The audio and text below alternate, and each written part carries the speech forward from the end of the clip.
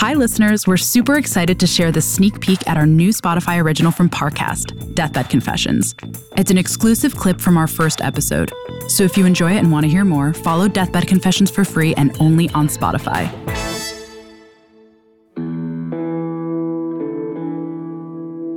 For Ray Long, October 24th, 1964 is a day like any other. He's visiting his parents' house in Beechwood Canyon. Beechwood is a quiet community tucked deep within the Hollywood Hills. It sits directly below the Hollywood sign, but it's certainly not a haven for movie stars or directors. It's the kind of place that people move to escape the hustle and bustle of Los Angeles, or perhaps to hide. As he pulls up to his parents' bungalow, Ray spots a commotion at the house next door. It's rare to see anybody outside that old vine-covered hideaway. You know the kind of house we're talking about. There's one on every block.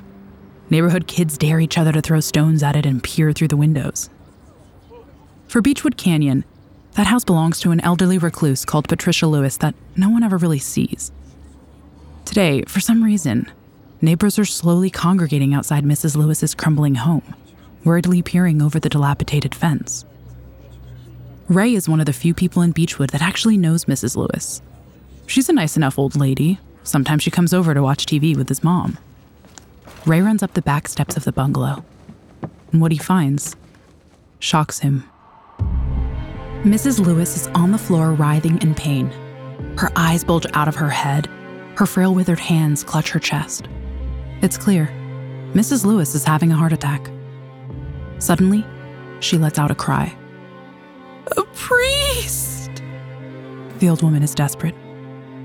Her cataract-covered eyes stare off into the distance in horror. It's as though she's glimpsing the flames of hell. "I need a priest!" Ray rushes to her side.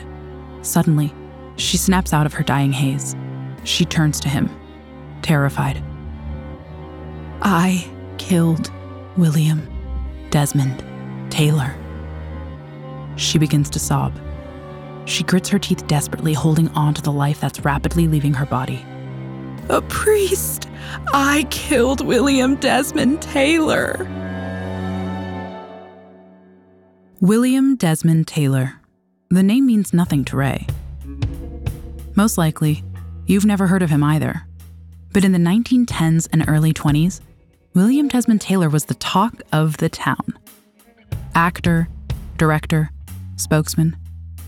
Taylor was the handsome face of old Hollywood. Everyone across America knew this Irish immigrant turned movie tycoon's name. He was a beacon of hope shining from the West, the epitome of the American dream. But dreams have a funny way of dying in Hollywood. On February 1st, 1922, William Desmond Taylor, the silent film industry's golden boy, was murdered. Shot at just 49 years of age. His death shocked America.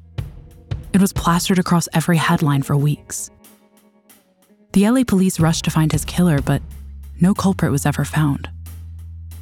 Could old Mrs. Lewis's deathbed confession be the solution to Hollywood's most famous unsolved murder? To find out, we'll need to travel back in time. Back to the age of silent film, when the silver screen hid dark secrets, and sex, drugs, and murder ran rampant. At the moment of death, people often have an overwhelming need to get their biggest secrets off their chests. From murder, fake identities, illicit affairs, and even government cover-ups, this show dives into the world's most explosive deathbed confessions. This is the story of Margaret Gibson, alias Patricia Lewis, of the words she spoke as she lay dying. It's the story of Hollywood's silent film era and the dark underbelly it so desperately tried to hide. It's about sex, lies, and jealousy. A secret so explosive it had the power to take down Hollywood. Above all, it's about dreams and one young woman's obsessive quest to make hers come true, no matter the cost. I'm Estefania Hagman, and this is Deathbed Confessions.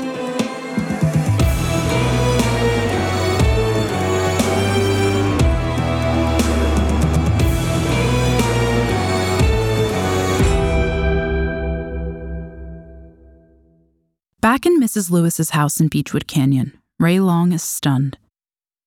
Could his kindly old neighbor really have killed a man? He never gets the chance to ask follow-up questions. Mrs. Lewis is carted off to the hospital and dies within the hour. Ray's mother tells him to just forget it. She was an old dying woman. She was probably just confused. It's a little strange how quickly his mother brushes it off, almost as though she's too willing to dismiss Mrs. Lewis's strange dying words. Ray can't shake it. He decides to investigate. In the days following her death, it becomes clear that Patricia Lewis was a recluse in every sense of the word. No family, no friends. Certainly no one would help unravel the mystery of her deathbed confession. Ray Long's mother seems to have been the person closest to Mrs. Lewis, checking on her from time to time, inviting her over for dinner or to watch TV. In the end, it appears her kindness paid off. Mrs. Lewis leaves her house and all its contents to the Longs. So Ray starts digging through her belongings, searching through old boxes and piles upon piles of yellowed papers for clues. At first, all he figures out is that she died poor. Very poor. But then he spies an odd-looking trunk in the corner of the living room. It stands out against the tawdry, cheap furniture that surrounds it. The trunk is also latched shut. After some effort, Ray is able to pry the trunk open. Jackpot. Digging through the trunk's contents, Ray finds black and white stills from old movies, by the looks of it from the silent era, all featuring the same beautiful woman. She plays lots of different parts. A demure farm girl, a sultry sex worker, a bejeweled flapper. At the bottom of the trunk, Ray finds what will prove to be one of the most important pieces of evidence. A glossy black and white headshot. Sad eyes stare at him out of a delicate heart-shaped face framed with ringlet curls. The name Patricia Palmer is scrawled across the bottom.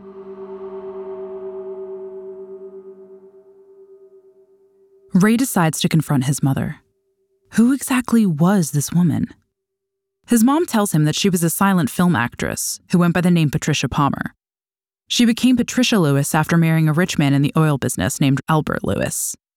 In fact, Mrs. Lewis had a lot of names. 6 aliases and screen names that we know of. But for the remainder of the series, we're going to refer to her by her original name, Margaret Gibson. Gibby for short. She doesn't know much about her career, but she was pretty famous at one point. Now for the big question. Could she have killed a man? Ray's mother froze. She too has a secret to get off her chest. A few months before she died, Margaret Gibson had come over to the Longs' house to watch TV. A program came on that revisited the murder of William Desmond Taylor. Gibson started shaking, eyes fixed on the screen. Then suddenly she cries out, "I was the one who killed him. I killed Taylor. I thought it was all forgotten." She then ran out of the house in tears. Ray's mother didn't know what to make of Margaret Gibson's outburst. She told her husband about it. He was a detective with the LA Police Department during the 1920s. He joined the force just after the Taylor murder, but was well aware of the media circus it created. He figured if they went to the police with their elderly neighbor's apparent confession, a similar circus might follow. The Longs didn't want that kind of attention, and they especially didn't want to bother the kindly old woman unnecessarily. So they decided to let sleeping dogs lie. When his mother finishes her story, Ray seems to let it go too, for a few decades at least. But questions remain in the back of his mind. Questions you're probably asking yourself at this very moment. Who exactly was Margaret Gibson?